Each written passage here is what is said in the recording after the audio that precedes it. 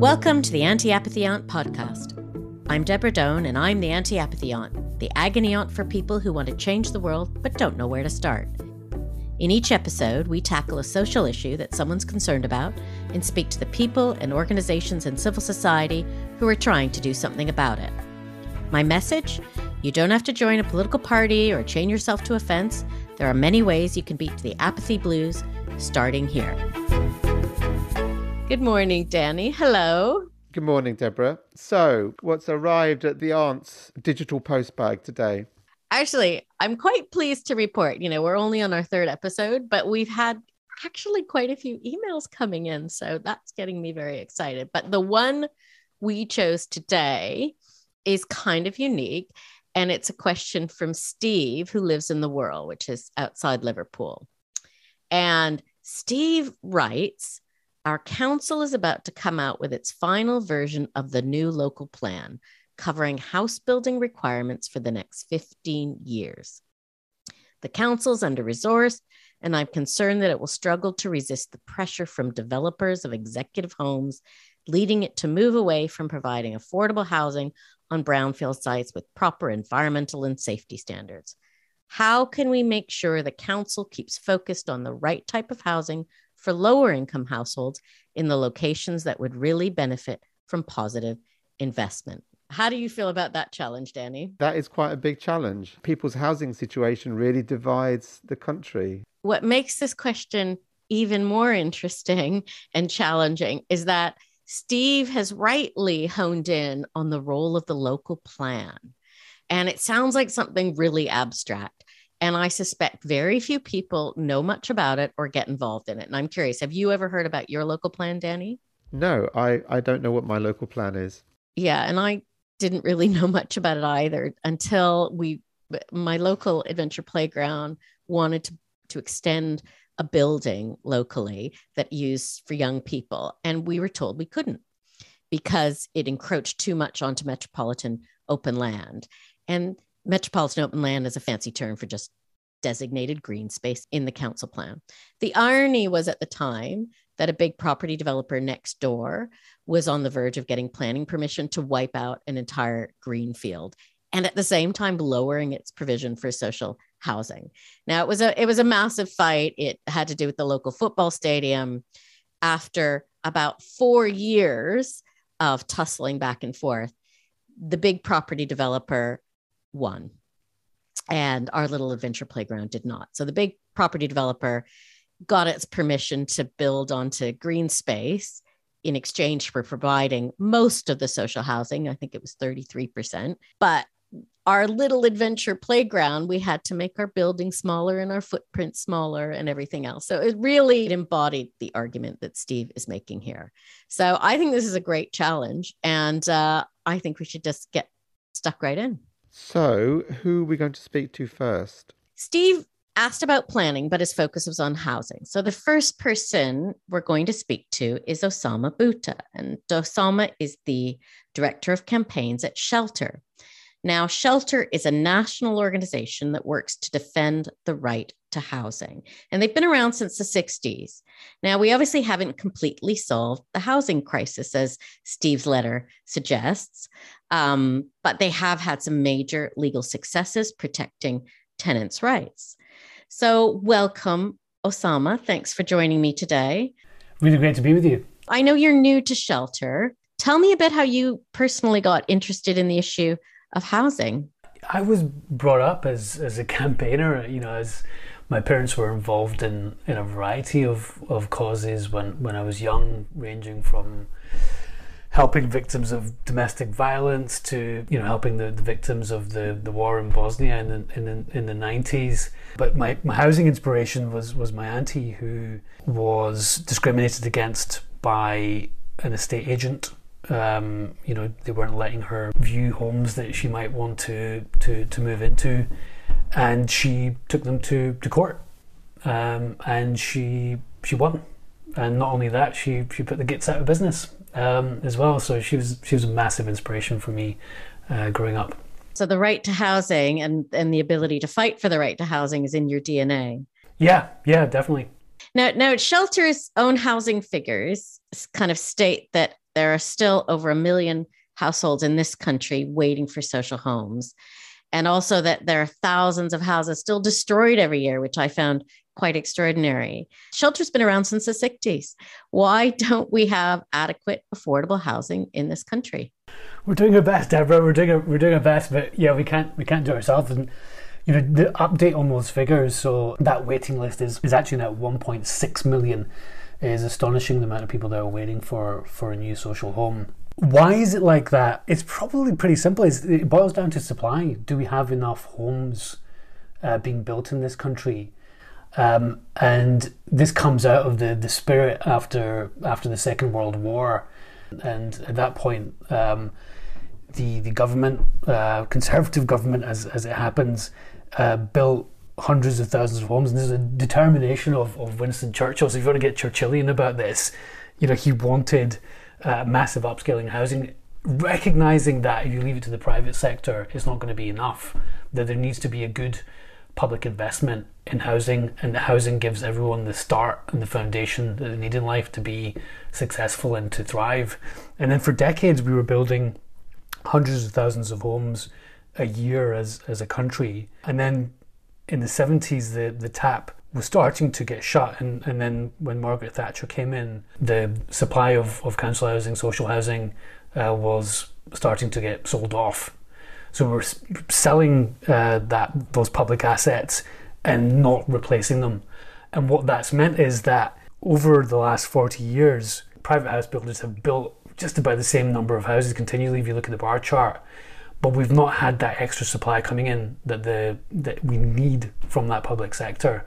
And I think there is a growing recognition now that this is wrong. It's led to this housing emergency that we're in. And this touches millions and millions of people up and down this country. And the solution is very simple. We need to build more social housing. It strikes me as a really complicated issue. Like, is it the responsibility of my local authority?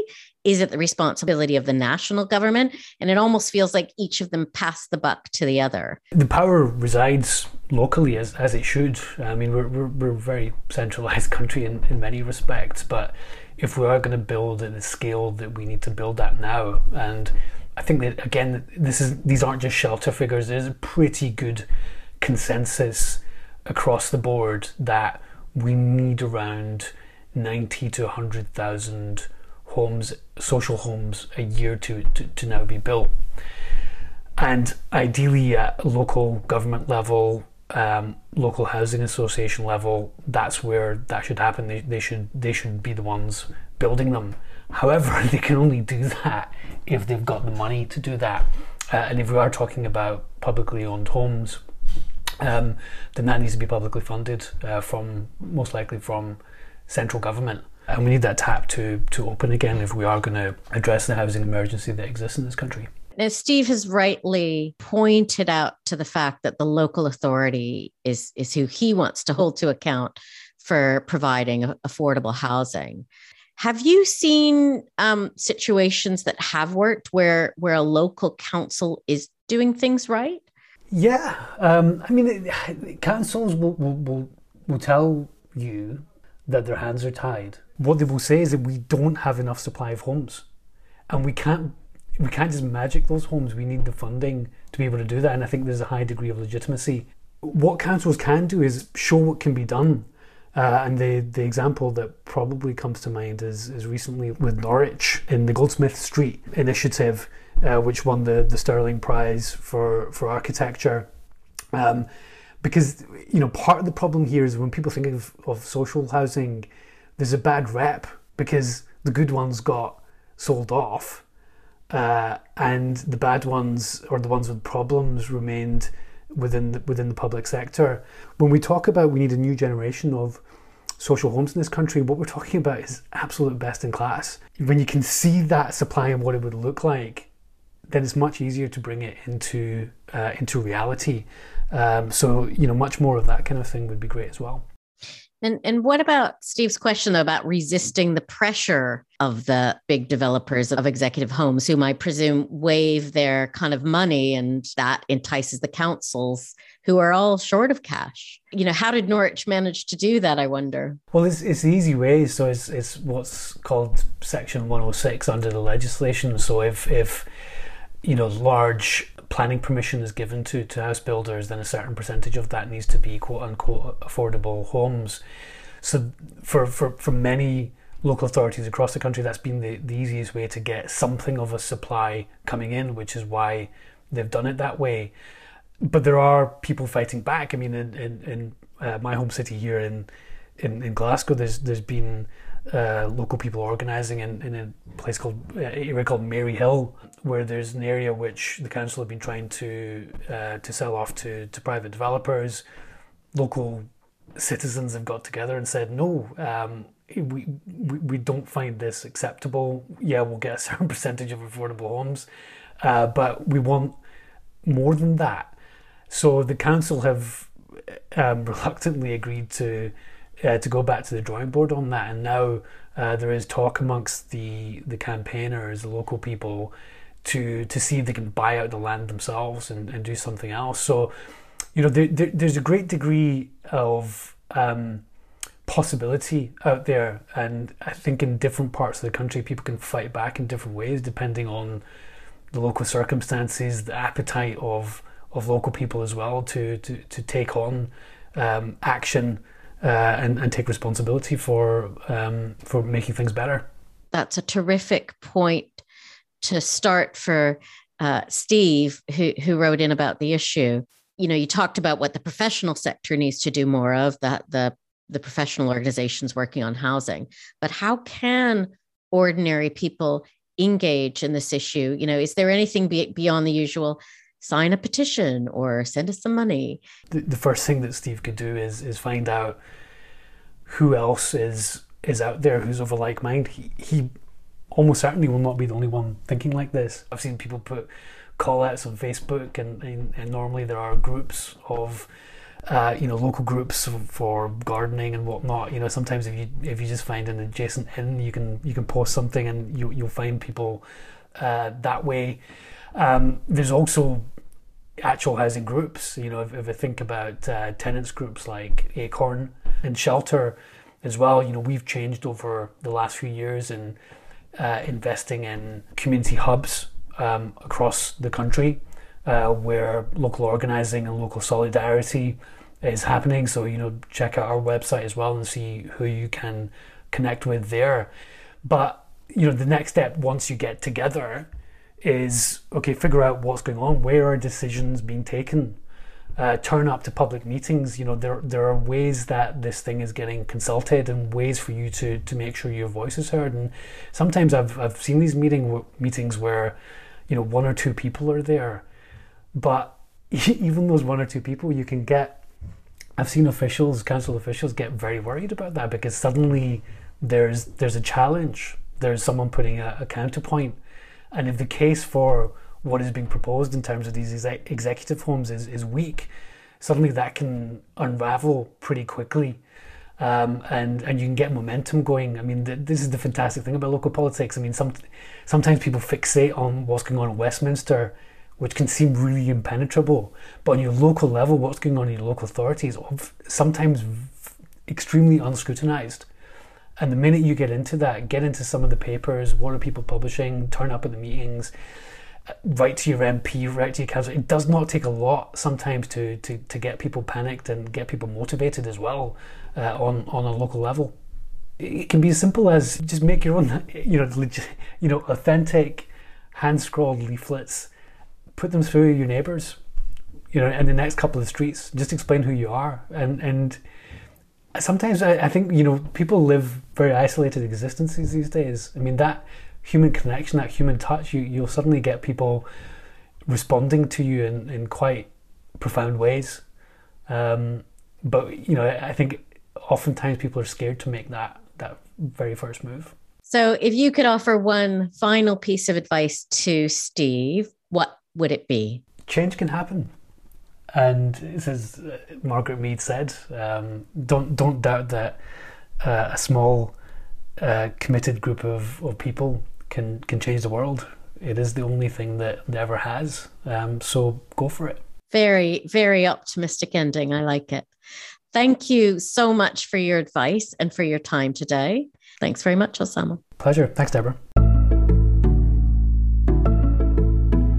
Osama gave us a lot of ideas around how we organize for housing rights. But I also thought Steve could value from learning from someone with deep experience of community engagement and how to organize from the bottom up so that the council does pay attention.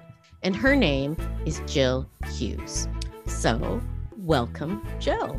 Hi, thank you, Deborah. So Jill, just as by way of introduction, you are an academic by trade at the University of Hull, but I brought you on here because I was really inspired by something that you created called the Hull We Want. Tell me a bit about it. The Hull We Want's a really exciting project in the city, and it has spread beyond. I host it through the university, but it is with community partners.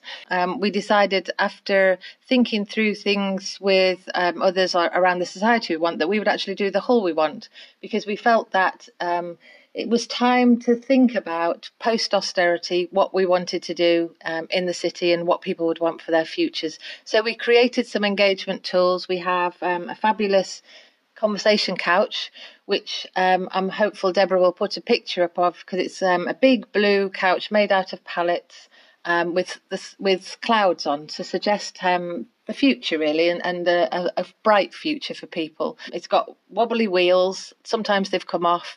And we had a washing tree, which is a rotary washing line, which we put up, and then we just peg people's needs and dreams on there so people can see each other's and get inspired and read and see what other people do. So, and it's very bright, because what we've used is some oilcloth in red and green apples. So we've cut out those apples so they're then pegged onto the tree. And both the couch and the washing tree create a spectacle. People are very curious, so they'll come across and talk to us. It creates the idea of being in a living room. I can imagine you took this blue cloud couch out. Can you just tell me a little bit more about what happened? So people were really curious when they saw us walking around with a big blue couch, which has got clouds on, with the idea of sort of being able to dream. And what was really interesting is they never asked us where we were from or who we were, but they were very open to talking to us about their needs and their dreams. Then we started to go along to people's events, and then eventually it was, can the couches come to our events? So we managed to sort of cover citywide, really, talking to people about this. And in the process, really we were sort of having conversations about people's lives and storytelling, so active listening, thinking about these things with people. And what we've done since is sort of spread those ideas. We've created relationships with people who had influence, so with the council and with health and people like that. So the question we had from Steve was, how do I get my local council to prioritize the needs for affordable housing, environmentally sound housing? So how do we transfer this kind of idea of what you're doing in the Hull We Want to something like housing? Good question. And one of the things that's happened with the Hull We Want is we've started to call it the hashtag approach, in a sense. And crucially, the word in the middle, the we, is the biggest part of that, actually, because it's about a collective idea and collaboration. He could actually do hashtag the Wirral Housing We Want and talk to local people about the issues, but also other stakeholders as well. It would be possible, I think, to do something where Steve and some allies that he could sort of draw together could actually take a simple idea like this to go out and talk to people, because one of the most powerful things is to hear people's voices, and that's very difficult then for people in power to sort of ignore. If Steve could develop some relationships with some of the council workers or the councillors and local voluntary and community sector organisations, as well as the local people. Quite often today we find using video is really helpful as well to hear the voices of people. Like I say, it's very difficult to ignore what it is that people want. How did the Hull We Want get the council to come and sit on your couch? I suppose we were working in a particular area of the city and we approached the councillors to sit on the couch and to talk to us. We also, and another idea for Steve, is to talk to the local radio station. So we actually had a 3-hour show from our couches in the east of the city, which happened to be the leader of the council and deputy leader. They came down and they spent a good 2 hours with us, speaking on the radio, talking to people, and actually endorsed the fact that they appreciated this approach, listening to people, and they would take on board the ideas that came from that. I think that point about local media is really important, actually. I think it's more impactful than people really think it is. So you're an academic working in civil society. What if you're not? What skills do people need if they want to get involved in community organizing in this way? How would they go about it? I think, as I said before, building some allies with other people, I think, is really useful. So there will probably be other organisations around the area who have got interest in housing and communities. So, trying to build relationships with other people. Communication skills, obviously, are really good. And feeling comfortable in having conversations with people and listening to people, recognising the difference between participation and consultation, because quite often communities have people come in to consult them, but that means that there's already some choices on the table. Whereas starting from where people are in the beginning and asking people with a blank piece of paper, what is it that you would want? I think is really useful, and recognising the assets that people have. So in the conversations that you have with people, you'll be able to draw out where people have got skills themselves and knowledge themselves, because it's really important to sort of engage with everybody in the process. So in the case that Steve mentions, the local plan is imminent.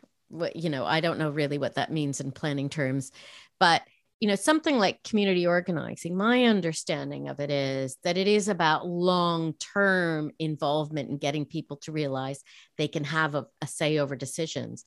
Is there any way, though, that something kind of quick can have an impact? When there is something imminent and something serious, then I think it's probably a good idea to sort of start with action. It might be that Steve would want to take up something like the hashtag, the Wirral Housing We Want, because you start something like that, you can then start a trend on Twitter and other social media to get people interested, because a lot of people may not even know about the issues that will be coming through in relation to planning. So it would be good to start to work in that way, to find some allies in the sort of voluntary and community sector who are around housing, because there will be organisations that advise on housing for local people, and perhaps to get out there on the street, maybe even create some sort of strange tool like a conversation couch. But the other thing that we found really helpful is to host an event, perhaps in somewhere prominent, on a busy shopping day, perhaps, like a feast, and that really attracts people, because we find that food, arts, music, things like that are really good engagement tools. Create something of a spectacle to maybe sort of raise that, and also perhaps inviting the local media, the local radio station, newspaper, and invite the councillors along who will be on the planning committee perhaps to something as well. So I think it is possible to start to do that, piggyback onto other people's initiatives. So if anybody's got any sort of fairs or fates or something coming up, then piggyback on those and say, can we come along and talk to people, so that the faster he can gather some ideas and views from people that will then be able to be given to people in power. I think that would be really useful. Terrific. So there's lots of advice in there for Steve: spectacle, media, local councillors, and hashtags.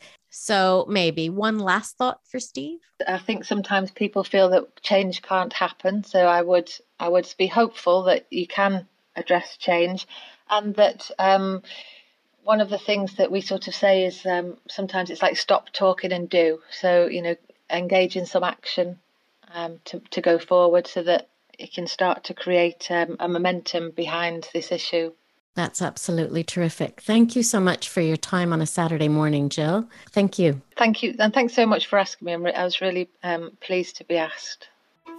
So Steve has had a chance to listen to these interviews, and we've now got Steve on the line. Welcome, Steve. Hi, Deborah. Thank you so much for writing in. I thought it was a really great question. Why is the issue so important to you? Well, planning is not perhaps the most exciting sort of subject in the world, but planning plays a fundamental role in determining the sort of built environment in which we live. So having safe and secure accommodation is one of those things that I think is almost like a basic human right. It impacts so many aspects of life, right through from education through to old age. And as I say, the planning part isn't that exciting, but the influence that planning process has can be. So you've had a chance to listen to the interviews.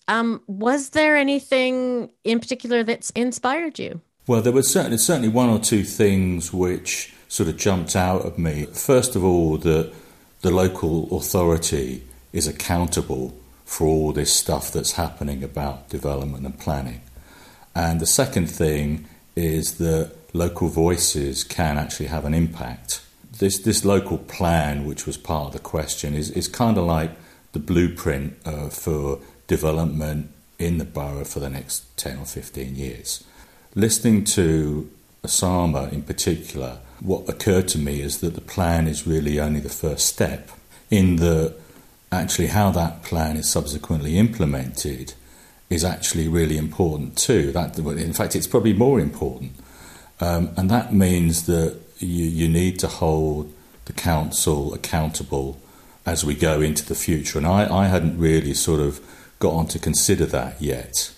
But it means that the sort of things that we've been doing in the last few years, contacting councillors, contacting the planning committees, talking with the planning department even, those things actually need to continue into the future, as well as being something that we've done in the last sort of 3 or 4 years. So that for me it kind of filled a bit of a gap in my thinking, I think.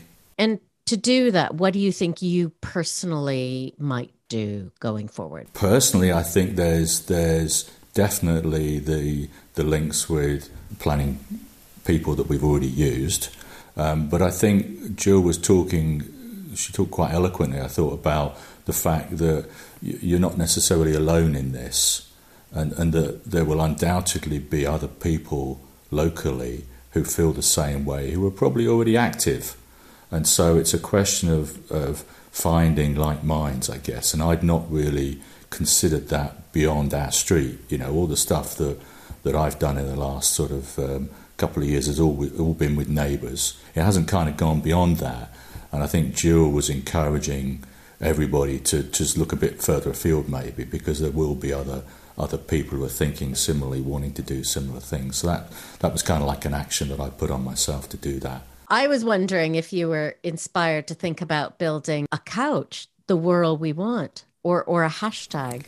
Yeah, possibly. Yeah, for me personally, that's probably not the way I go about. I'm not very hashtag oriented, I'm afraid. Part of my finding other people is to actually find people who are maybe more in tune with that kind of way of communicating. So yeah, it's sort of like, you know, I've got a certain set of skills, I guess. It's finding people that can actually complement those skills and actually, you know, build a better response to this, so we can keep the council accountable. That's terrific. Well, I hope it's given you enough food for thought. Thanks, Steve. Thank you very much for joining the Anti-Apathy Aunt podcast. Okay, thank you. So what did you think, Danny? I thought that was really inspiring. There were great tips there about bringing neighbours together and starting a local campaign. What struck me is how easy it might be to influence a local council. I mean, Osama's point about one person showing up at a council meeting and how even that can make a difference, I think that's absolutely brilliant. I absolutely also loved Jill's combination of DIY actions, a sofa, a hashtag, contacting the local media. All of this was echoed by Osama and his idea about a handwritten leaflet. These are really useful, simple, tangible ideas. A final question for you, Danny. do you think you're going to find out about your local plan? I will definitely look into what my local plan is. My experience of meeting local councillors is often they do have good intentions and want signs that a community really cares about an issue for them to take things further. It is true. I know a few local councillors as well, and I'm sure they really value hearing about what's important to people and what they can do to help. So I think you're absolutely right. They need to hear from us as citizens. Something that neither Jill or Osama mentioned is Grenfell, which I feel is like a warning to us that we ignore local voices at our peril. You're absolutely right. And I think that's a really good place for us to remind ourselves how important this issue really is. And that's why I wanted us to take this one on. The role of the local authorities in ensuring safe and decent housing, affordable housing, has really come under the spotlight. And let's hope that ordinary citizens like Steve are inclined to get involved. And it strikes me that if Steve gets stuck in, we could have some very positive outcomes for local communities. Thank you for listening. Do follow us on Twitter at AntiApathyAunt and join in the discussion. How do you think you might get involved in ensuring that local plans are focused on the right type of housing in the right place? If you have an issue that you want to change and need some inspiration, get in touch via email or Twitter or go to antiapathyaunt.com. Our next episode will explore the hot topic, literally, of the climate crisis and what you can do to bring about political change if you're older or don't want to chain yourself to a public highway. This has been an Anti-Apathy Aunt production. Have a good day.